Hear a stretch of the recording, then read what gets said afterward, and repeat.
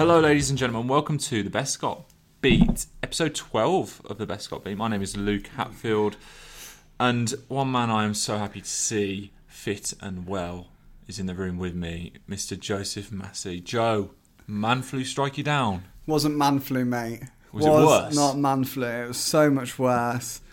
Oh, dear, mate. I'm so glad to be here, first and foremost. Oh, mate, I was ill. I was really, really ill. I've told a lot of people this, and I'm going to tell everyone else. People just have to listen. I was so unwell. I've never had anything like it before. I had actual flu. Did you think you weren't going to make it at one point? Mate, I really wondered if I was ever getting out of bed again. Like, where the saying that's come from, got a touch of the flu. If anyone says that to me ever again, mate, I'm not going to be responsible for my actions. A touch of the flu. You got absolutely no idea. Like, the flu is awful. It's awful. I was so unwell. 3 days. I'm just going to bang on about the flu. Go on, This mate. podcast might as well be an advert for a flu jab. Get a flu jab. Did you not get one? Didn't get one. I'm getting one from now on, mate. I'll tell you that for free. 3 days, 3 whole days, I didn't eat. And when I say I didn't eat, I did not eat. Nothing passed my lips. I had one bite of toast and was like, no. So for 3 days, I had absolutely nothing. Just every bone in my body ached. I was so unwell. I was so tired. Like, I was just, all I wanted to do was lie in bed in a black room and sleep. Didn't want to go on my phone, didn't want to watch TV, didn't want to go on the iPad or anything. Just literally lay there. My missus was encouraging me to have baths. I don't think I've had a bath for 15 years. I've just showered. Like, who has baths these days? I haven't had a bath in ages. You never do it. Who has baths? No blokes have baths, do they? No. She was trying to say have the odd bath, make your muscles feel better. I walked the 4 steps from the bedroom to the bathroom, ended up sleeping all through the bath. Then I walked back to the bedroom, ended up sleeping all again. That's how much those 4 or 5 steps took it out of me. Wow. I was so unwell. And I had people message me on Twitter saying, oh, you having a skive? And my mates texted me.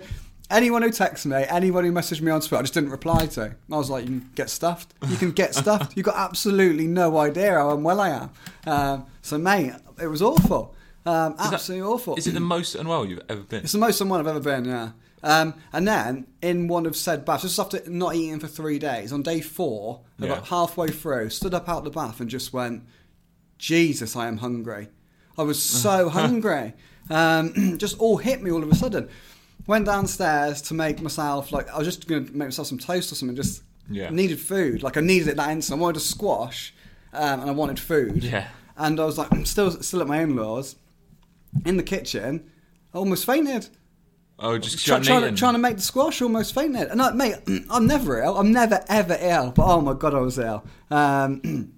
So anyone who's messaged me about saying I was taking a mick or whatever, didn't fancy a trip to Plymouth, I've not got a reply.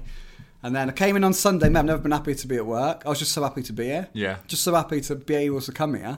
And then now I'm 90%. Got a bit of a cough, see, but I'm 90% back to normal now. All right. My God, lost half a stone. Some people would be jealous of that, mate. Yeah, maybe. I mean, yeah. I wouldn't. I don't think I've got half a stone to lose. But you definitely haven't. But there got are some half a stone people to I lose. know who would love to lose half a stone. Yeah, but no. Oh, mate, horrific. So that's my flu story. You should have sold your services to people who needed to lose weight. Should have. Yeah, they could have come. People who wanted to lose weight. You should have said, "Come round. You'll get this flu. You'll lose half a stone." Yeah. You should have done. You're going to feel horrific, but it's a quick fix, isn't it? If you want to lose 3 stone, half a stone, but yeah.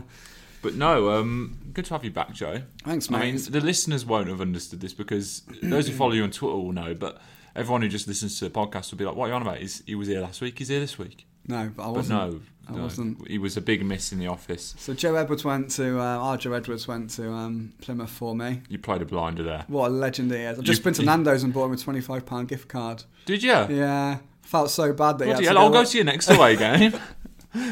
I felt so bad. I mean, if it was Doncaster away or something, fair enough. But Plymouth, I felt awful. He's had a bad run of it this year. Have you seen some of his away days? He's had some shockers, hasn't he? He went to Sunderland for me. Yeah. Because I booked that week off, the replay. I think he took Matt. I think Matt Mayer was meant to be going to one place, and he ended Brighton. up taking that.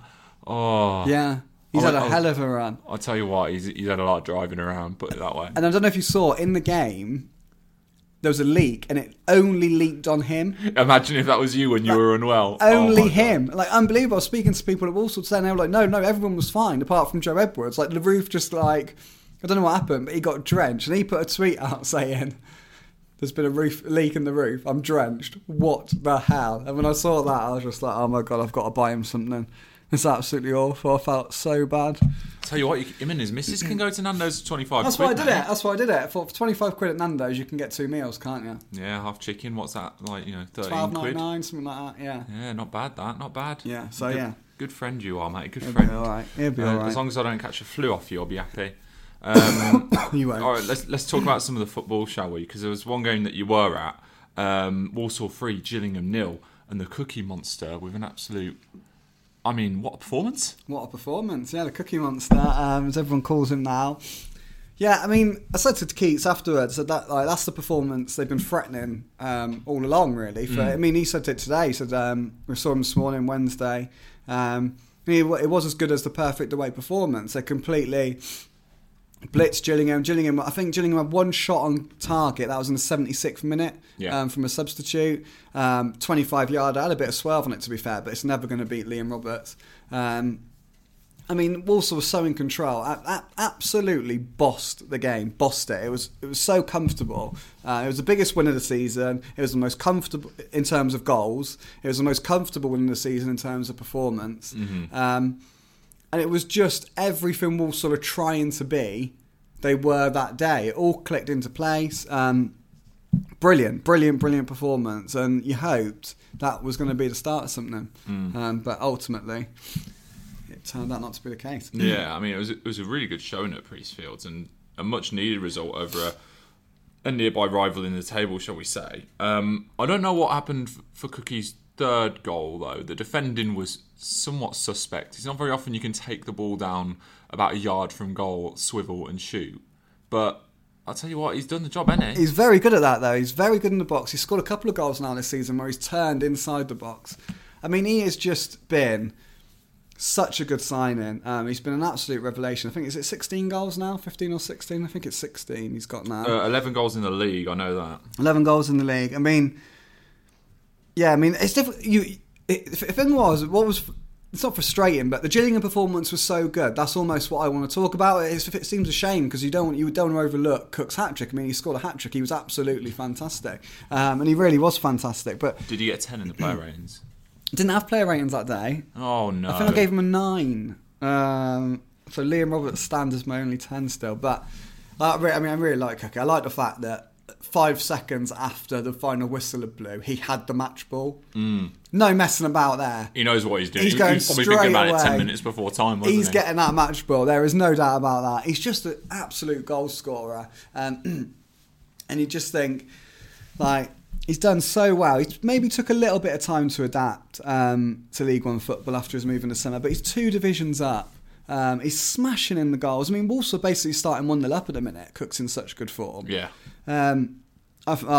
He's a joy to watch. He's an absolute joy to watch, and he is a goal scorer. He is the definition of a goal scorer. He's not the prettiest footballer in the world, let's be honest, but he's good on the ball. He's a much better footballer than people give him credit for. But what he does is he sticks himself about and he puts the ball in the back of the net. And I just think he's absolutely fantastic. He will get 20 goals this season, the first striker since Tom Bradshaw to get 20 goals. He might even get more than 20 goals. He said to me he still wants 25. The lad is just, he's just fantastic. I mean, he must be a bloody nightmare if you're a defender. I mean, can you imagine being a defender and seeing him? Well, I mean, he's a big lad.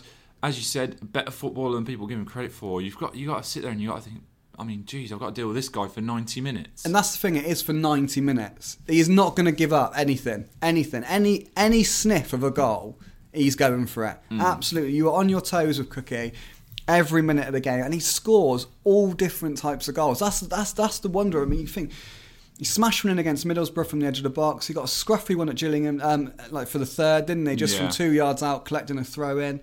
You think of the headers he's got on the end of recently from Jarvis's crosses, from Leahy's crosses. He can turn in the box, turn away from his man, fire him in, bottom corner. I mean, what goals doesn't he score? If he scores an Oztuma 40-yarder, that's it. He's the complete player. I mean, it's everything. It's everything.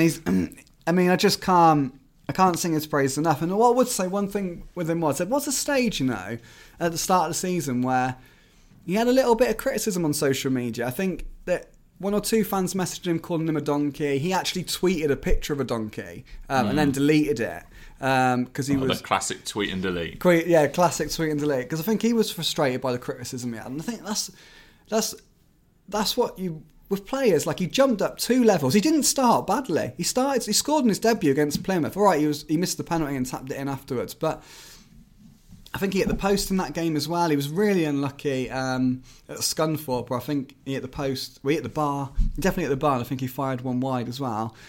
But he's a player who scores more goals in the second half of the season. His career shows that. Yeah. But I just think, like, the people who did criticise him at the start of the season, I mean, just give these players time and look what can happen. Because now, I mean, he is as good as anything in League One.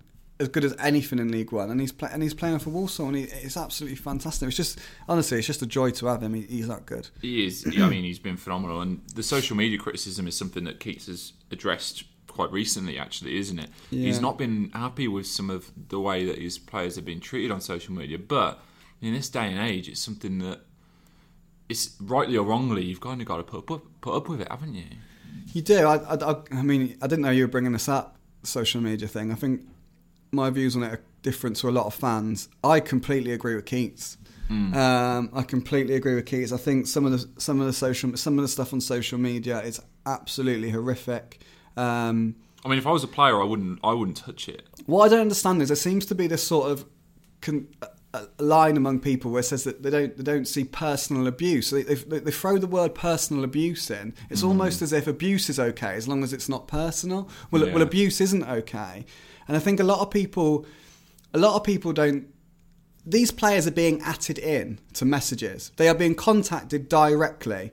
Whether it's being said, get out of my football club, or you're rubbish in a lot more unpleasant terms, this, that and the other. It'll say, you're rubbish, Luke Leahy, at Luke Leahy. I thought you were going to say at Luke Hatfield.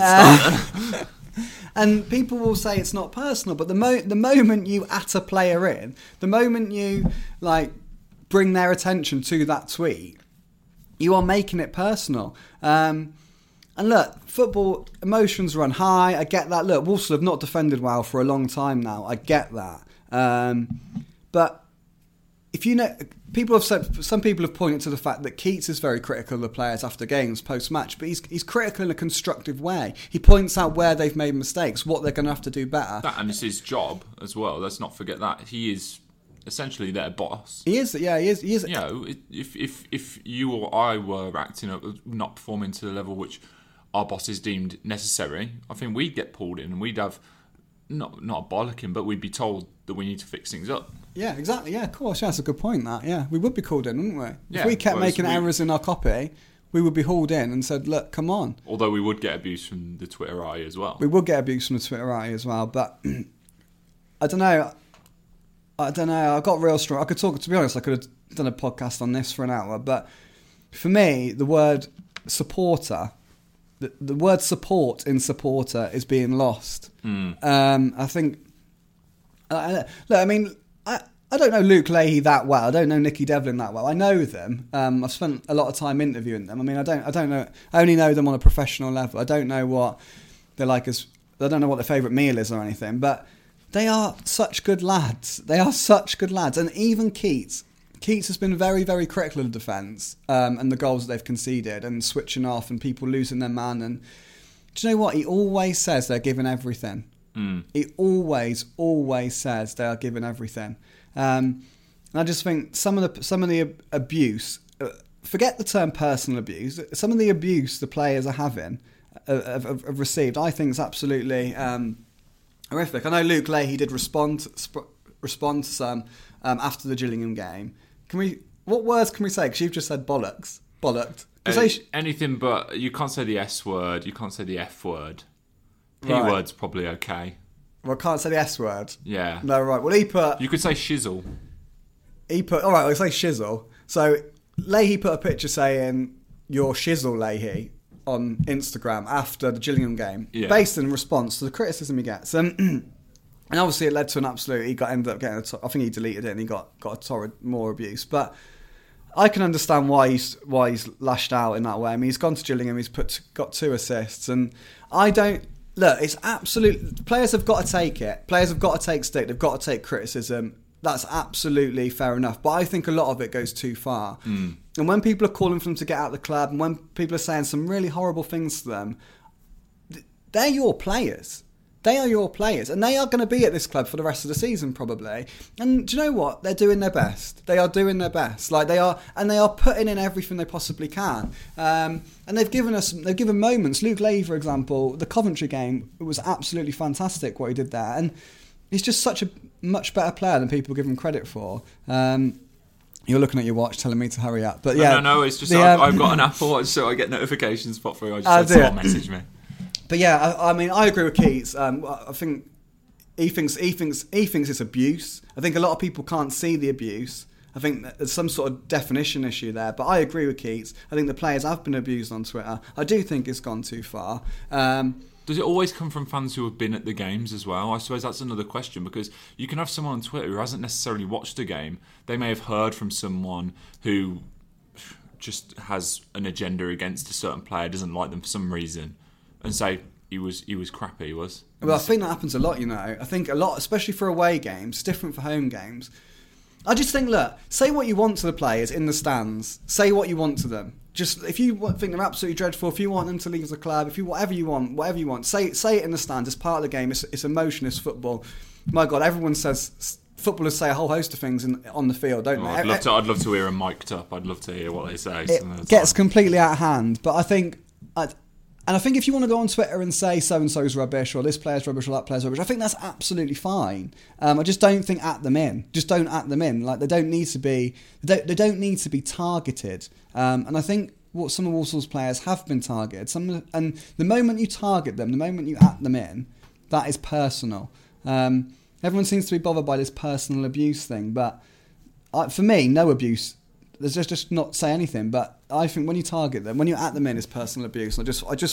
I genuinely wish it would stop, and I wish it would stop on a personal level for them, because they are such damn good lads. A lot of them, well, all of them, they're damn good lads, and I can promise anyone listening, they are giving their all. This isn't like a Julian Ngoy last season who just jacked it in. Like, these lads are giving absolutely everything they can. They're coming up short a lot of the time, but they are giving everything for the shirt.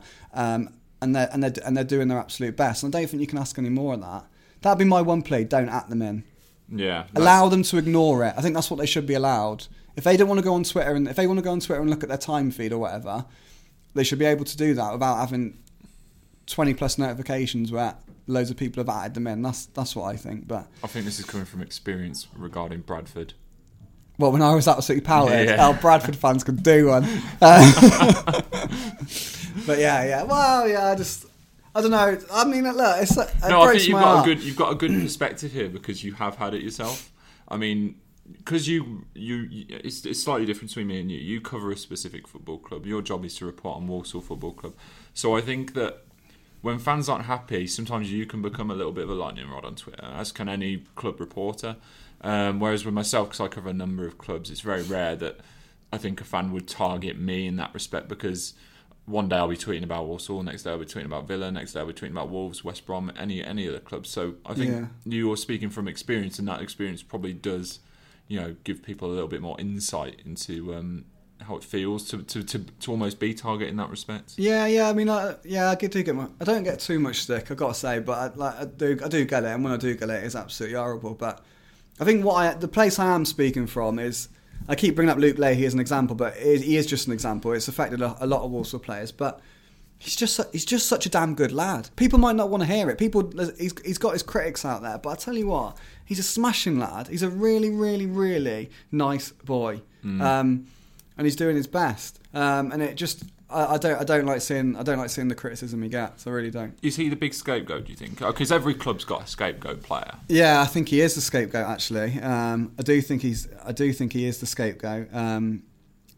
Look, as I've said countless times, Walsall's defence has not been good enough for 18 months now. They've conceded too many goals. It coincides with Luke Leahy's time at the club. It coincides with Nicky Devlin's time at the club. It coincides with John Guthrie's time at the club. The defence needs to improve. My God, it has to improve. But it's so annoying because, as we said before, they're they're not conceding too many chances. They're not defending badly overall. They're just letting in the chances they do. That's the frustrating thing. But I do think with Luke, I do think there is that scapegoat element of it. And it's just a real shame because honestly, I know I keep saying the same things, but he's a really, really good lad. I remember we went to the infamous Cassius Camps under John Whitney. That was the first time I really met Luke Leahy. That was like sort of a pre-season thing, and straight away, like I didn't know him at all. But I was watching. I basically just had to watch the players for 3 days because I wasn't climbing up mountains or anything like that. I don't know why they didn't get you doing that. That would make a great video feature. Oh, what a collapse, mate! But like, he was the one player that always struck me that he was always offering to carry other people's bags and stuff. Like if they were struggling, if they were going up a hill with a backpack, Luke Leahy would come over and say, "Oh, do you want me to carry that for you?" Or like some of the staff were like lugging this stuff around, and Luke Leahy would go over to the staff and say, "Do you need a hand with that?" Yeah. I can't tell you what a good lad he is. He's just such a good lad. And so is Nicky Devlin. I mean, Nicky Devlin is as nice as it gets in terms of footballers. He's just the nicest boy. He's absolutely lovely. And it does it. Well, I'm going on a massive rant here, but I don't like the abuse they get on Twitter. Yeah. Let's move on because we were supposed to be just talking about the game, but we've obviously ventured off a little bit. The game which you played a blinder on here, Plymouth 2, Walsall 1, a long trip for Joe Edwards, as you said, got soaked. A long trip for the fans too, and it was to watch a defeat, which isn't great. No, obviously I wasn't at the game.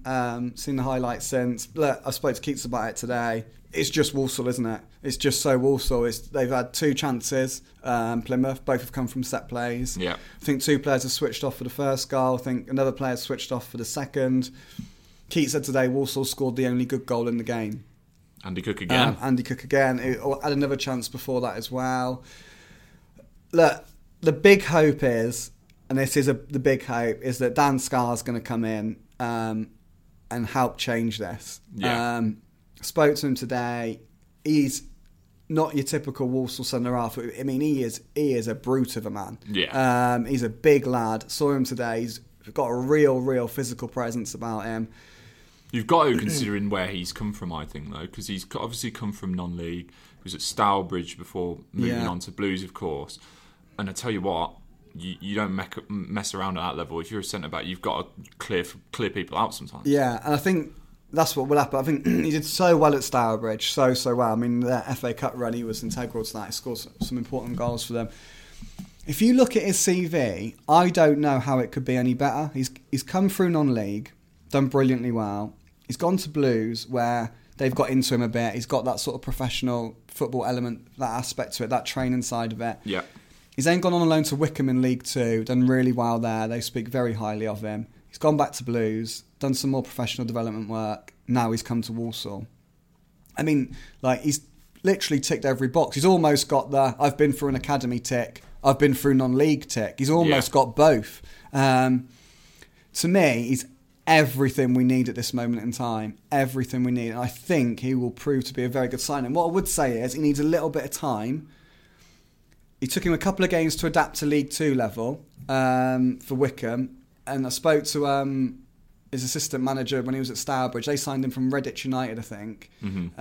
And they said it took him like 2 or 3 games there just to step up to Stourbridge. It took him a couple of games just to step up to Wycombe. And I think give him 2 or 3 games. I've got no doubt it'll be good enough. Absolutely no doubt. It'll adapt to the level. And then hopefully Walsall are going to have a real monster of a centre-back who can not only head it away and kick it away, but can organise. He can organise Dan Scarr.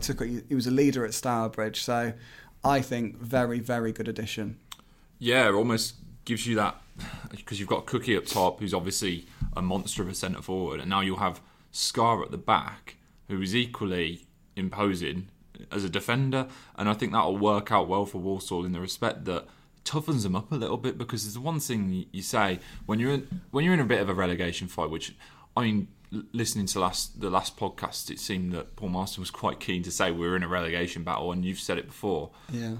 In a relegation battle, you need characters like that who are just going to pull up their sleeves and just get on with it, and someone like that, it's almost ideal. Yeah, and they're in a relegation battle. They're 4 points off the relegation zone. I mean, there's no doubt about it. I mean, they're not far off 10th either, and that is the way they are looking at it. That's what Keats said today. A couple of wins, I mean, the fixture list is mental.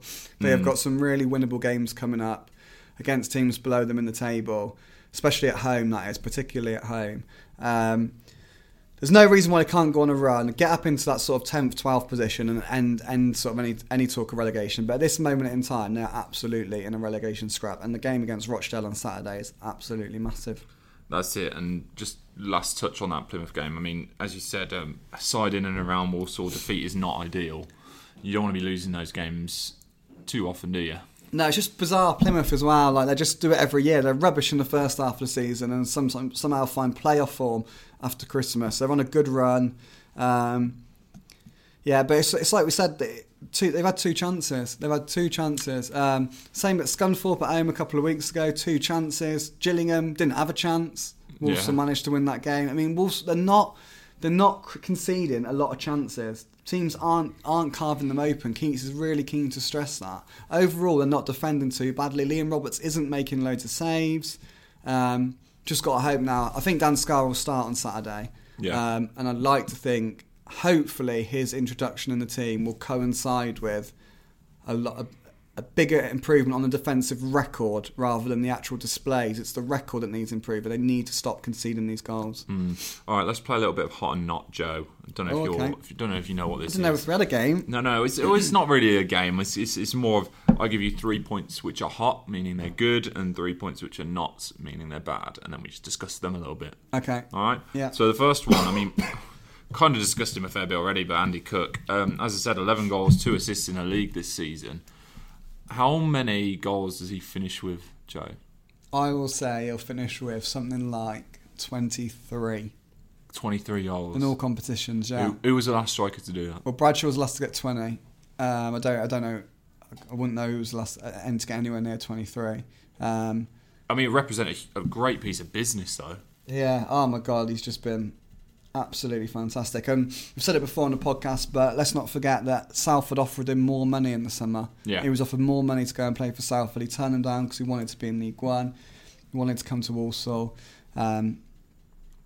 Just get him on a new deal. That's the only thing we can say, is sign the lad up. Is that the worry now? Of course it is. Look, of course it is. There's absolutely no doubt about it. Clubs are looking at Andy Cook now. I've not had that from anyone at Walsall. I'm not saying there's a bid imminent. I'm not saying anything like that.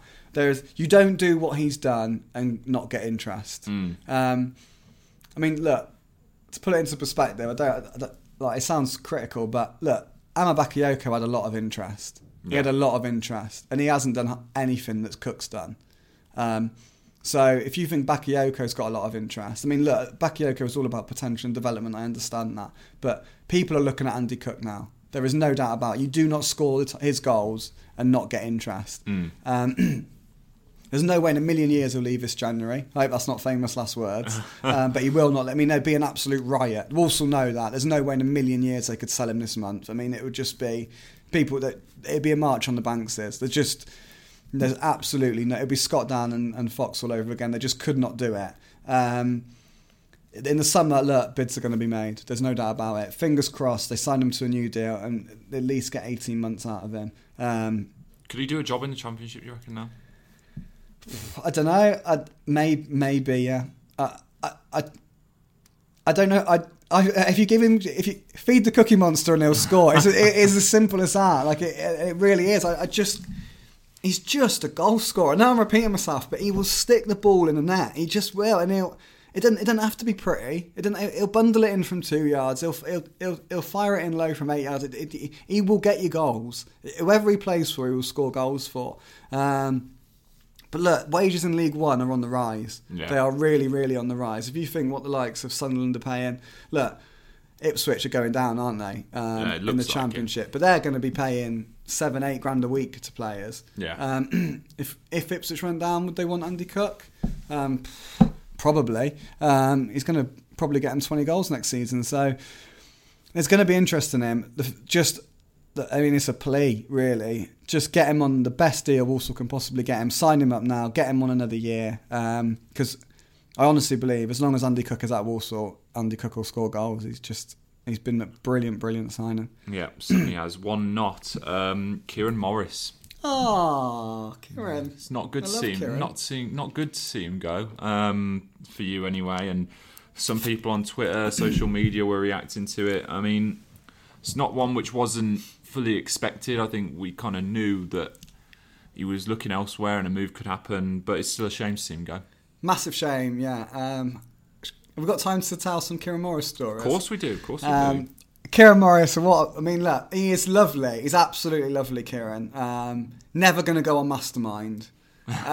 He's just not going to go on Mastermind, Kieran. He's not the brightest spark in the box, and I mean that in the nicest possible way. He's such a happy, bubbly, lovely character. Really nice to be around. Got some hilarious Kieran Morris stories. Oh, come on, hit the peeps. Everyone wants to know now. I was basically stood, me, Dean Keats and Kieran Morris, talking about Kieran Morris. Kieran Morris was there. He was happy for these stories to be told. When he was a youngster, Kieran Morris, that Walsall had some sort of agreement with some team in Iceland, right? Okay. I mean, that's how all good stories start. That's how all good stories start. Kieran goes to the airport in his Walsall joggers and polo shirt. Yeah. Takes his backpack. In it, he's got a jumper. Right. Gets on the plane to Iceland. Flies out. This is a true story. I can't emphasise this enough. This is a true story. Okay. Gets off the plane in Iceland in his t-shirt. And there's snow everywhere because it's Iceland. Yeah. So he rings Dan Mole, the club secretary, and from Iceland, and goes, Dan, I'm in Iceland. There's snow everywhere. And Dan Mole goes, what do you expect? The clue's in the title of the country. Kieran goes, I've not brought a coat. Oh. Fair play to him for ringing up and asking. I mean, saying, oh, am I in the right place? Kieran didn't last long in Iceland. How long was he there for? Oh, days. It was supposed to be a while, but he came back. Iceland's not for Kieran Morris. Next Kieran Morris story. Oh, there's more than one. This is great. Went on loan to Wrexham. At Wrexham, they've got like a communal house where they put in loan players. Yeah. So basically, you have to clean your own room, your bedroom or whatever, and then you're on a rota to clean the communal areas. Ah, right, okay. Came round to Kieran's turn to clean the communal areas. The other players told him he had to clean the drive. The drive? The drive. So Kieran went out with a Henry Hoover and hoovered the drive. No, he didn't. No, he didn't. He did. No way did he hoover a drive. He hoovered a drive. Apparently there's video evidence of it on YouTube or something, but I can't find it. I have looked for it. But what I love about Kieran is we were just telling these stories, and he's just stood there and going, yeah, I did that. Yeah, I did that. I did do that. Yeah, I hoovered the drive. Yeah, I hoovered the drive. How do you hoover? Surely you've got to sit there and think to yourself, a second, 1 minute. This is an outdoor area. I don't need to be using a hoover here. No, bless him. It's brilliant. But like I say, lovely lad. Always enjoyed interviewing him. He always asked, at the end of every interview, if he'd done okay. He was like, "Was that okay? Was that okay? Was that interview all right?" Did you ever say no? I was like, "No, Kieran." He was really good. He was good to speak to. But look, in terms of the serious stuff, in terms of the football stuff, look, he's a cracking winger. He's got so much potential. He's got goals in him. He doesn't look Keats. For Keats, he's just not Keats' player. It's as simple as that. That's the way football goes. Some managers want you, some managers don't. He couldn't have done any more this season to be part of Keats' plans, to be fair to Kieran Morris. He scored 5 goals. That's a career best for him. But he's been in and out of the team all season. He's always been on the periphery. He's always been behind other wingers. He was behind Josh Ginnelly, behind Ellie Ismail. He was then behind Matt Jarvis. Look, Nicky Devlin's played on the right wing last couple of weeks ahead of Kieran. So, look, it's obvious Keats. He's not part of Keats' long-term plans. I really hope he goes and tears up League Two. Yeah. I really, really do. Because he is a lovely lad, and he's a talented footballer. He really is. Back to the Hots. Deadline day tomorrow. Yeah. Everyone loves a bit of deadline day, mate. Yeah. Are we seeing any business? Hope so. So we've got a story on the website today from Keats this morning saying they're still working on 1 or 2. We think they're a winger and a striker, but I'm not 100% sure on that. But yeah, look, every deadline day with Walsall the last couple of years has been absolutely mental. They always go late. They always go right to the wire. I don't like them going late. I don't like them going right to the wire. Last season they went late and we ended up with Julian Ngoy and Justin Shaibu. Disaster. When was Byluk? Was that a late deal? Byluk, I think... I can't remember if Bielik was on the actual deadline day or not. He might have been though. I reckon he was. I think he was because I remember you coming over and said, "Luke, we got a deadline day signed." I was like, "Oh, right, okay, hit me with it." And you're like, "Christian Bielik," and I was like, "Who? Who?" He did really well at Blues. He's a hell of a player, He did great at Walsall, that guy. Yeah. Oh yeah, no, that's what I mean. It's desperate, isn't it? It's desperate. It's panic buys. It's panic buys. It does scream of that when you do. I mean, the issue is with deadline day is a lot of the time clubs have to wait for dominoes to fall, and it can end up being that late. But sometimes you look at some deals and you thought, my God, that looks like it's been rushed. Yeah. Bielik, the prime example. Yeah. Julian Ngoy, really. Prime example. Justin Scheiber. That's the thing, that you don't... the later it goes, the more element of desperation there is in the signings. I mean, fingers crossed that these are just deals that have been lined up for a long time, and the other clubs do need to sort of get their ducks in order. That's what you're saying. Line up your ducks, is that right? That's it. Matt Wilson's always saying that. And if that's the case, then absolutely fine. That's brilliant. That's as long as Keats gets the players he wants to bring in. But yeah, I mean, I've said it before. Last January, the team in the second half of last season was weaker than the team in the first half of the season. Tyler Roberts, Ellie Ismail, James Wilson, they weren't replaced in January. The replacements were not as good. But I think Walsall have strengthened this month so far. I really do. I really think Laird, I think Cameron Norman and Dan Scarr, they're very good signings. Matt Jarvis, obviously a great signing. So with another striker hopefully, or another winger, then fingers crossed, yeah, it will be a good month. All right, last not 1 win in 9. It's a bit worrying that stat. It's a bit worrying, yeah. It's bloody worrying, mate. Yeah, it really is. 1 win in 9. It's amazing because it is, like, just repeating ourselves, but it is as simple as cutting out these goals. If they pick up the points the performances deserve, they'll be absolutely fine. But how long have we been saying that for? It's been going on for absolutely ages. Yeah.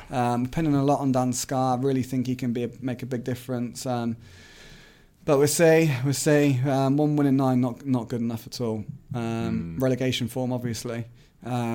So fingers crossed, get a win at Rochdale against Rochdale, and then you could look at it and say it's 2 wins in 3. Yeah. You can always twist these. You can always twist them, yeah. But they've got a massive opportunity now to turn things around and turn the form table around, and they just got to go out and do it. It's as simple as that. Yeah, and we'll get on to that upcoming fixture list in the preview toward the end of the episode.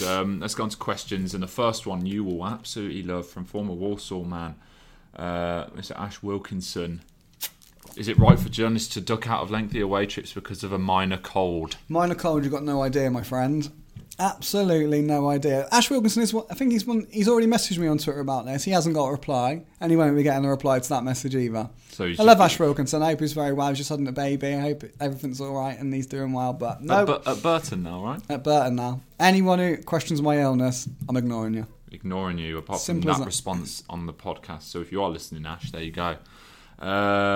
Chris asks, I would add to this, has said individual stockpiled on cold medicine to stop future instances in case of a Brexit shortage? I didn't have to take any medicine, actually. You didn't take any? No, I didn't take any. Fair play to you. You've gone non-medicated there. Yeah. No drugs. No, I don't really like. I don't think it. I always feel like it doesn't. Like, it just eases the symptoms slightly, and then your body won't fight it as much. It only treats the symptoms, doesn't it? Yeah. It doesn't treat the actual problem. Yeah, I was like, oh, I'm not really one for tablets. I'm not being a hero there. I just didn't take it. I wasn't bothered. Yeah, you've been a little bit of a hero, but I see where you're coming from. Ride it out. Robert Dern, Cook and Jarvis name a more iconic duo. Cook and Jarvis name a more iconic duo. Nicky Devlin and Scott Laird. I'm hoping that, like, I don't want to forget Jason McCarthy. I don't want that.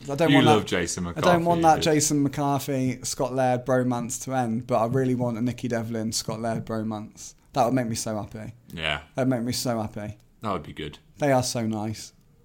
Yeah. They're just great human beings. So if we could have like a Nicky Devlin Scott Laird bromance, that would make me so happy. Nick Pritchard asks, whatever happened to the offer from Stoke to loan us a couple of players following the Corey Roberts injury? Yeah, that one went quite quickly, didn't it? Yeah, well, on that, Harry Suter has signed for someone today. I don't know who it is. Fleetwood. Is it Fleetwood? I don't know. I just saw it on Twitter earlier. And Ryan Sweeney, I think, has gone to Mansfield. Look, I think the bottom line is, I think the options were there. I don't think Keats wanted them. I just don't think he wanted those particular players. So yeah, I mean, I think it's as simple as that. I think they could definitely have had them if they wanted them, but Keats has decided against it. I do think that I'm a big John Guthrie fan. His form has dipped, but at the start of the season, I thought he was absolutely outstanding. And I'd rather have Dan Scarr than either one of those Stoke lads. Yeah. And I don't think Connor Johnson is an okay understudy. Like, he's done well when he's played. So I'd rather have permanence than Stoke loanees.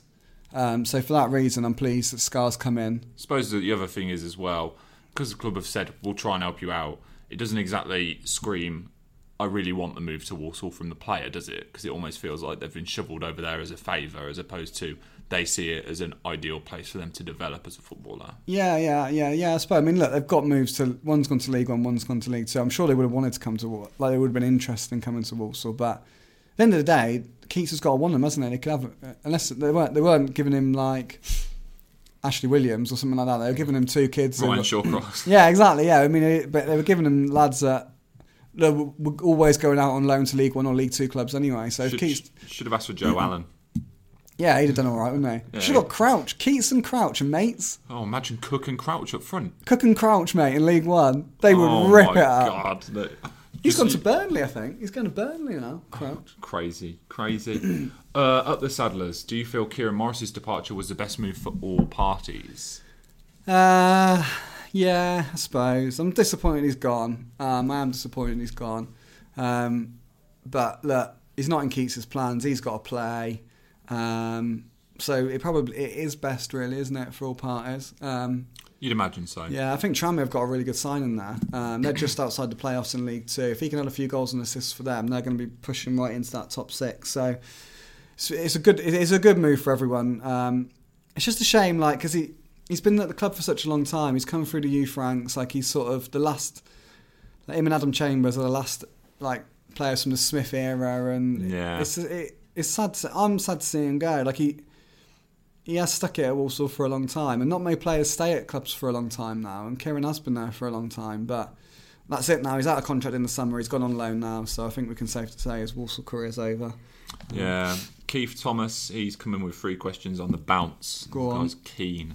The first one: do you think we've moved forward since the Whitney days?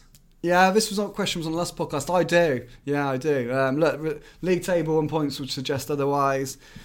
I've always said it. Walsall under their best under Dean Keats has been a hell of a lot better than Walsall under their best under Whitney. Like, I hate hammering John Whitney. I don't want to do that. I really like the guy. But look, for me, I always struggle to see what Whitney's plan was. Keats, you can see his plan. Yeah. When it's clicked, you get it. You can see what they're about. There's a very, very clear team identity, a clear system.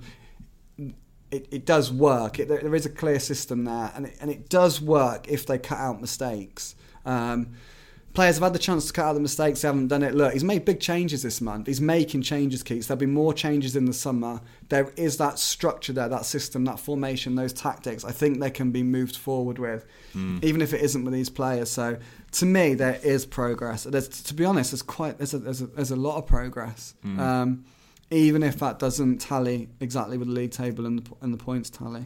Yeah, Keith Thomas followed that with name names of potential signings before the deadline. Make them up if you have to, if only to give me hope for the next 24 hours.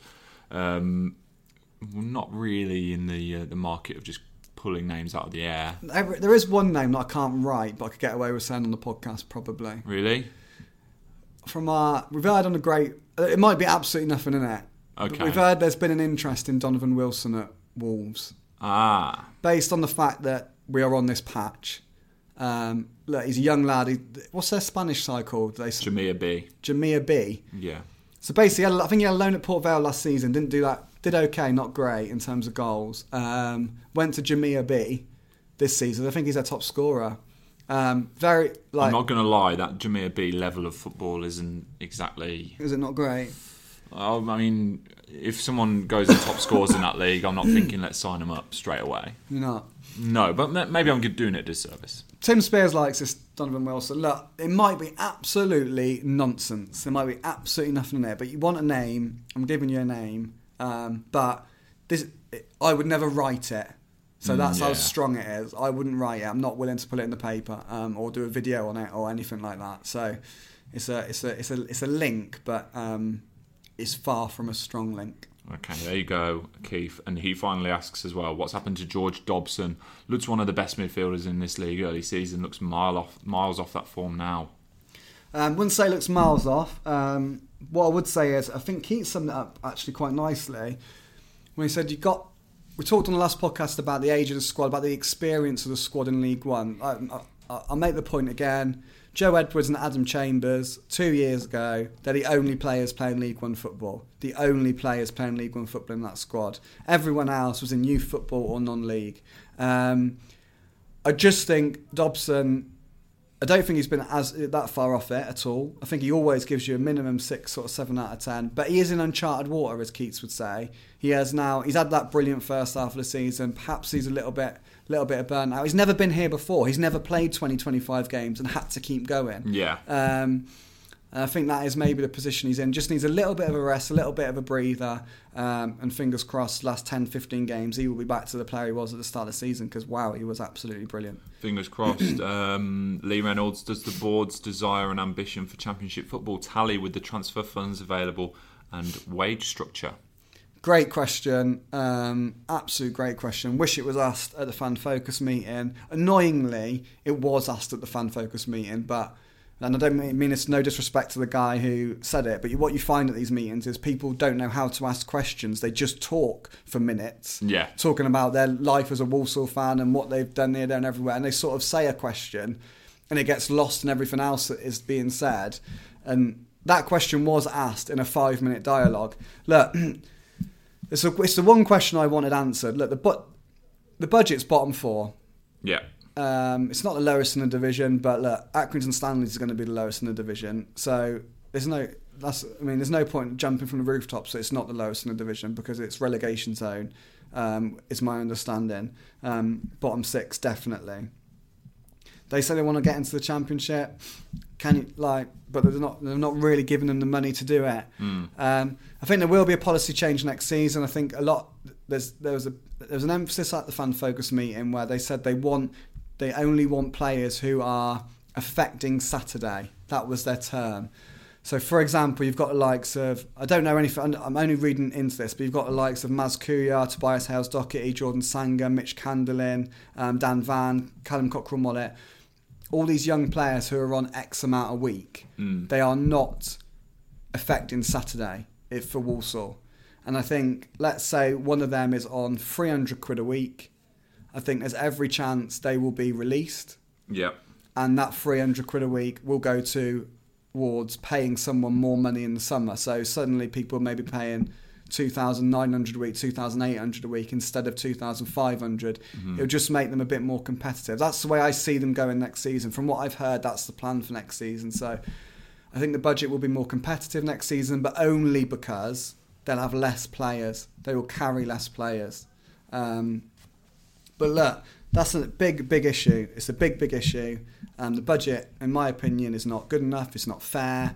Keats is operating with one hand tied behind his back. So, I mean, if I ever sit down with Stefan Gamble or Dan Mullen in the near future, that will be the first question I ask. Let's talk about that Fan Focus meeting then, Joe, because you were there.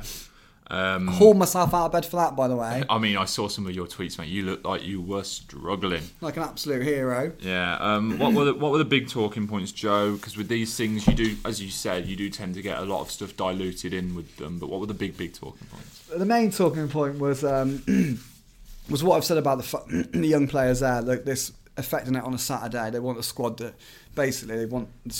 affect it Saturday. They don't want to be carrying players anymore.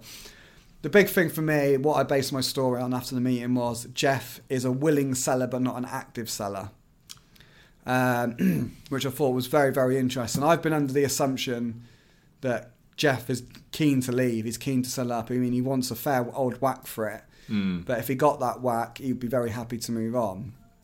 I don't know if that's the case anymore. I don't know if I can say that with any confidence. Like, I mean... What, he's just happy with the club, but sitting there not doing anything? Does he just love it? I think he probably just loves it. I think he loves being chairman of Walsall Football Club. He gets a hell of a lot of stick. He gets a hell of a lot of abuse. But, yeah... Look, he's not actively looking to sell. That is... They said at the Focus meeting, he will sit down with anyone who is genuinely interested in buying the club, but there is no one at Walsall Football Club who is going out and looking for a new owner. They are not going out and looking for that. So that was the headline for me. Disappointing. I mean, like, whatever your opinions on Jeff, he's been the most successful chairman in Walsall's history. There's no doubt about that. One fan at the Focus meeting said it really, really well. He said they've got no problem with Jeff the chairman. The problem is with Jeff the owner. Like, in terms of how the club is run, that is fine, but in terms of investment... I said that on the last podcast. Like, it's almost like he sat at a table playing a game where he's not rolling the dice. Like, he's just not. Yeah. He's just not investing enough for me. But yeah, that was the headline for me. Jeff not actively looking to sell, which I think for a lot of fans would be disappointed about that. Yeah, I mean, how did the big names come across in the meeting, Joe? Obviously, you've got some big names there in terms of the bigwigs. How did they come across? Yeah, always great. I mean, look, the one thing about Stefan Gamble and Dan Mole, no one can question their commitment and how hard they work. They literally work around the clock. The truth is at Walsall, there is no middle management. It is people who are paid not a lot of money in their jobs, and there's Dan Mole and Stefan Gamble and Jeff, and that's it. I mean, there's like, and Stefan Gamble and Dan Mole are hardly massively well paid. I mean, I'm sure they could earn a lot more money at other clubs. So. They do. I mean, Dan Mole and Stefan Gamble do the work of about 4 or 5 people. I mean, they are doing literally everything. And in terms of how well run the club is, it is well run. They do a fantastic job. There's never any mistakes. There's never any errors. Like, in terms of that side of things, in terms of the football administration of the club, and they are employees. They're employees like everyone else. Like, they do not call the shots. Jeff Bonser calls the shots. So I think everyone came away from it thinking, do you know what? Stefan Gamble's a good bloke. Dan Mole's a good bloke. They're both doing their absolute best for Walsall Football Club. There's no doubt about that. They are, just as Keats is hamstrung with the budget, they are hamstrung with it as well. That's why they're having these meetings about how many players they can have next season and bits and bobs like that. They're doing their best to give... They're doing everything they can to give Keats a fighting chance. And I think the vast majority of people understand that. Look, Dan Mole and Stefan Gamble got some criticism from that meeting. From the criticism I could see, it was for people not at the meeting. Yeah. I think people at the meeting came away thinking everything was explained.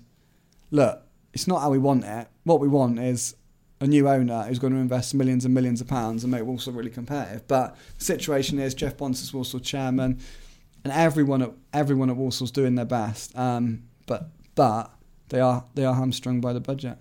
Yeah, it's a shame that. All right, let's talk about the fixtures coming up, Joe, and a match preview. So Rochdale next, of course, but the overall run of fixtures looks like one which could benefit Walsall. You've got Rochdale in 22nd, then you've got Blackpool in 8th place.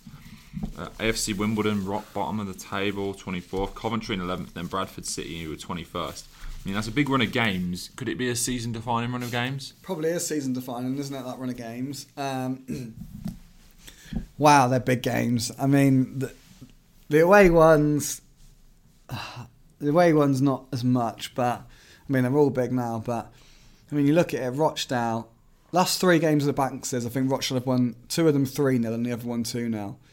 They always do a job at Walsall. The Bankers are below them in the table. Walsall need to win that game. They need to win that game. Walsall fans deserve to see their team beating Rochdale at home. It's been a long time.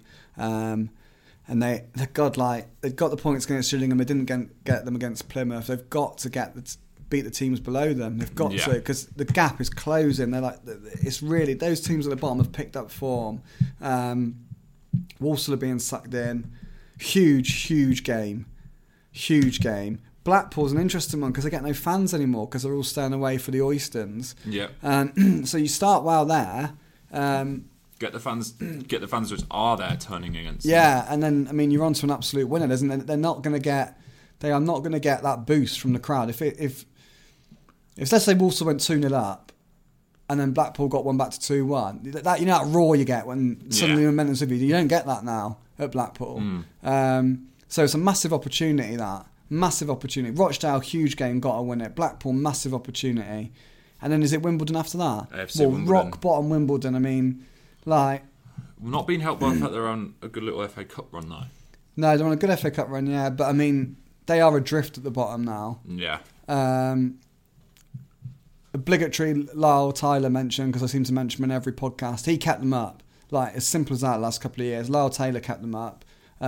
He's obviously at Charlton now, smashing them in. They'll probably fire them up. There's no Lyle Taylor.